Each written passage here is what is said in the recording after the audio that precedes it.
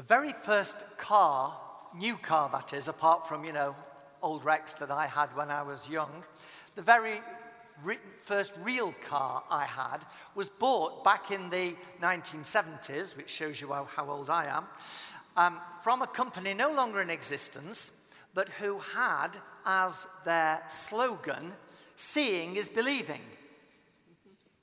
What I think they meant by that slogan, "Seeing is believing," that you've got to see our cars, you'll never believe, they're really, really so good. The reality was just the opposite. There were so many faults with this car that I used to say to people who knew this slogan, you really have to see it to believe it. You wouldn't believe the things that have gone wrong with this car. Not surprisingly, that company long ceased to trade. Seeing is believing. In a way, it's the strapline for our culture, because we tend to believe what is evidenced by our eyes and by the understanding of our minds.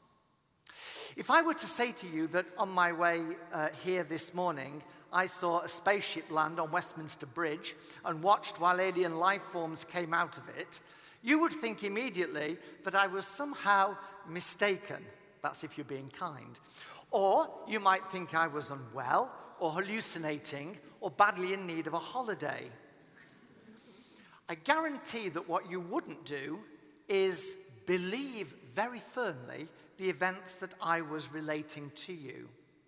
You would not accept my story until you too had seen for yourself the spaceship in the middle of Westminster Bridge and seen the little green men or whatever coming out of it. Now, if all that seems really quite reasonable to you, then you will have, I'm sure, a great deal of sympathy with Thomas. He wasn't with the other disciples on the day that Jesus rose from the dead and appeared to them in the house where they were gathered in fear behind locked doors.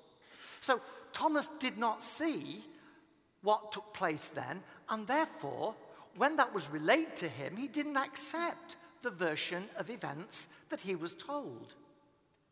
Just like you, with an alien spaceship, Thomas needed to see for himself what the other disciples had seen. He needed to see the marks of the nails in Jesus' hands. He needed to put his hand inside them. He needed to touch the wound in Jesus' side. Then he would believe. Now, we can't blame him for that, can we? How can a man who suffered torture and death by crucifixion possibly come alive again? Particularly as resurrection in the present age was something that none of the disciples would ever have expected to happen, in spite of Jesus telling them that it was going to do. But a week later, all the disciples are together again in the very same place. And again, Jesus appears to them. And this time, Thomas is there. And this time, he sees. And this time, he believes. But does Thomas really deserve that epithet that has followed him down the centuries of doubting Thomas? As though the others were perfectly full of faith and belief, but not him. Well, I don't believe that Thomas actually was really any different from all the other disciples. In chapter 20, the fourth gospel tells us how Mary Magdalene rushes from the empty tomb to fetch Peter and the other disciple, the one Jesus loved, probably John. They also see the empty tomb, but there's no immediate response of belief until they see the Lord on the evening of the same day, until Jesus spoke Mary's name and then she recognized him in the garden. In verse 8 of chapter 20, John tells us that the other disciple who had reached the tomb first also went in and he saw and believed. But then in the very next verse, the gospel writer adds, "For as yet they did not understand the scripture that he must rise from the dead." So, what did the other disciple believe? that Jesus was risen, which they didn't yet understand, that the tomb was empty, and there could be several reasonable explanations for that. So, what did they see and believe? When the disciples gather together that first Easter Sunday evening, they are still filled with fear. And when Jesus appears, he shows them his hands and his side. The gospel then says the disciples rejoiced when they saw the Lord. In truth, the others are really no different, are they, from Thomas? They too need to see in order to believe. And when they do see, when they recognize it's Jesus, when they see the marks of crucifixion, then they know that this is the same Jesus who 2 days earlier was strung up on a cross, left to die, and then buried in a tomb. And we inhabit a world where people need to see to believe just as much, if not more so, than those first disciples. Our whole approach to life has been shaped by the philosophical movements of the last 400 years and the subsequent development of the importance of reason and advances in science and technology. Ever since the French philosopher back in the 17th century, Descartes, uttered those immortal words, "I think, therefore I am," human existence has come to be judged and validated by what can be appropriated through the senses and understood by processes of the mind, through reason, rationality, and logical thinking. And without this basis, judgment is suspended. And faith and religion have been subjected to the same approach. The value and relevance of faith and religion have been seriously questioned by a worldview founded on rational scientific materialism. What doesn't fit this worldview is dismissed at best as totally irrelevant, or at worst as dangerous, superstitious nonsense. The most strident exponents of militant atheism have given full expression to this worldview. What fails the evidence of their eyes or the reasoning of their minds cannot possibly, they say, lay any claim to truth. You must be an idiot to believe in it if you can't see it or prove it. For them and many others, seeing really is believing, and belief just is not possible without the seeing of the eye and the seeing of the mind. And of course, we in the church have not remained unaffected by this development of a worldview that had its origins in the Age of Enlightenment in the 18th century. As a result, we've developed a tendency towards skepticism rather than belief in many places. By this, I mean the assertion that people say, well, this couldn't have happened in the way that the Bible says it was, because they didn't understand things like we do, and they were a more primitive people. And, we know things better now. And so, in a way, it was just a metaphor for, something that didn't supernaturally happen, but, well, that's how it was. That's how they expressed it then. Well, I believe that kind of approach has done damage to our view, not only of Scripture, but to our view of faith and to our view of God. And I just want to focus on two areas. One is our worship and our spirituality, and the other is our view of God. Because what tends to have happened, even within the church, is that we've gone from a place where the acceptance of what we might call the supernatural is often largely sidelined to an acceptance of taking on board only that which we see to be natural. It seems to me that in recent decades, much of our worship and spirituality has gone along on what I might call a horizontal rather than a vertical plane.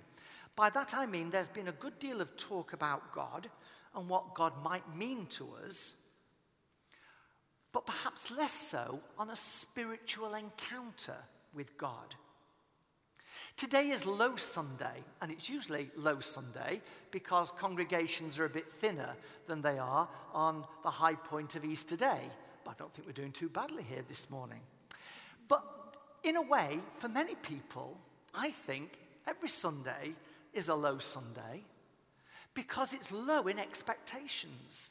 I think a lot of us come to worship knowing what we're going to expect. And if we don't get what we expect, sometimes we go away feeling a little bit disgruntled or a little bit upset because things haven't taken place in the way that we would have expected them to, that makes us feel good and comfortable. But those expectations are about what we take from the worship. Where are the expectations about how God might come into our worship, how God might do something in our lives, how God might say something in the worship that is totally unexpected? Is that allowed? Or would we feel that God's messed our worship experience up on a Sunday morning? Do we come to worship thinking, how might I meet with God today? How might God speak with me this morning? In what way might my life be different when I go out of those doors from when I came in? As one commentator has put it, worship has become a secular meeting of a faith community rather than an encounter with a supernatural God. And that raises the point that was widely accepted in the ancient world, that truth can be communicated not just at the level of mind, but at the level of spirit. Paul talks about this all the time in his letters. Writing to the Romans, he speaks of the way in which God's Spirit speaks to our spirits, not to our minds, to our spirits, to convince us that we are children of God. This is not logic, this is not reason, but this is revealed truth from God that lies beyond the scope of logic and reason. And it's still valid today because God hasn't changed his way of working. Let me give you one example. In our healing ministry, those on the prayer team may often ask the Holy Spirit to reveal the root cause of an illness or a condition, especially where this may be spiritual in nature. This is so that we can pray in a more informed way into the condition. And equally often, the Holy Spirit will bring to our minds, through words, strong thoughts, or pictures, what we need to be focusing on in prayer. Now, this kind of knowledge isn't about seeing something with our eyes. It isn't about understanding something with our minds. It's not about medical knowledge and insight. It's about the Spirit saying to our spirits, there is the heart of the problem. So, our expectations of God and how God might break into our worship and into our prayer and speak to us and engage with us, and how God might make something different of our lives because we expect him to be here and we expect things to be different because God is here. And the second area is to do with our view of God. Because if we have that sense that things are more natural than supernatural and that the supernatural gets sidelined, then our view of God becomes a little bit different. Back in 1952, J.B. Phillips, who was famous for some early modern translations of the Bible, published a book entitled Your God is Too Small. In the book, he talks about the way in which scientific rationalism has caused us to narrow down our image of God. He says we've tried to make God fit our worldview, based, of course, on our reason and understanding rather than on our faith. As a result, what we attempt for God also diminishes because we can't believe that God is really as big as God truly is because we've narrowed him down to fit our worldview. We attempt what we know.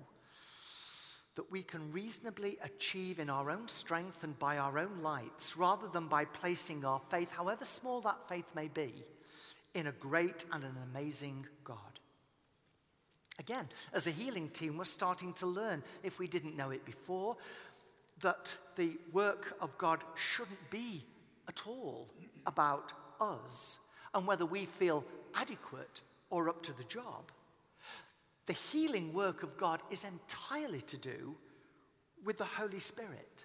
And our job as those who pray is simply just to allow the Holy Spirit to have full reign through us and through our prayers in order to bring change and transformation and healing into people's lives.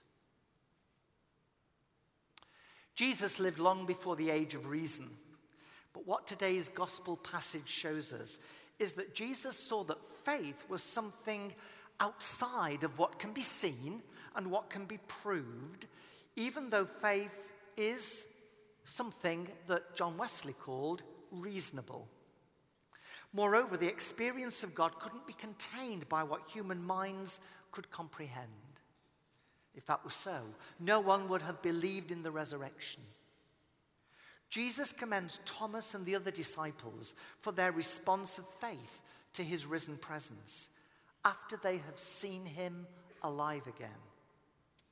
But then, Jesus goes on to question the basis of that faith. Have you believed because you have seen me? He asks the disciples. Blessed are those who have not seen and yet have believed. Jesus asserts that it's possible to have faith in him without the evidence of sight and mind. This isn't about blind faith, believing absolutely anything and everything we're told, however ridiculous it may be. But on the other hand, it's not about dismissing out of hand anything that can't be empirically tested or proved by our eyes and our minds. And it isn't that there's no evidence. It's just that there isn't the kind of evidence that the world constantly asks for. But evidence there is. How many lives have been changed, healed, restored, renewed through faith in God? How many times have we seen God at work in lives, our lives and the lives of others, because we have prayed in faith? And how would the early church ever have grown and expanded if it were only on the basis of untruths and wild imaginings? The Christian faith is what it has been and still is today across the world because those first disciples saw Jesus and believed. But blessed are those countless billions down the ages ever since who have not seen and yet believe. People just like you and me. There'll never, ever be sufficient material evidence that would cause everybody to believe. Faith doesn't work like that. Faith does depend on evidence-based reason, but faith works on the basis of trust. Trust in a God we know, but whose existence we can't prove. But other things in life are like that too. A husband can't prove the truth of his love for his wife, except through demonstrating it by acts of love. Similarly, Christians may not be able to prove the existence of God or the truth of the resurrection, but through changed and transformed lives, the presence of the risen Christ can be seen shining out and reflected in human living, as I imagine it was with Thomas. So let me encourage you this morning with the story of Thomas. We all need to some extent the evidence of our eyes and our minds, but faith, though grounded in reason, isn't entirely dependent on it. Faith requires the experience of God who, like the risen Jesus, can be encountered in many different places and situations beyond our physical sight and our human reasoning, not least in the church's prayer and worship. As a people of faith, we are called to be countercultural, to proclaim truth that lies beyond the realms of what our culture says is true or not. So let's confirm ourselves in that faith and, meeting the risen Jesus, declare like Thomas, my Lord and my God. And let's have the confidence to take that faith into those places where others, yes, will question, will doubt, even ridicule. But as we go, let us know that the risen Christ goes with us, our Lord and our God. Amen.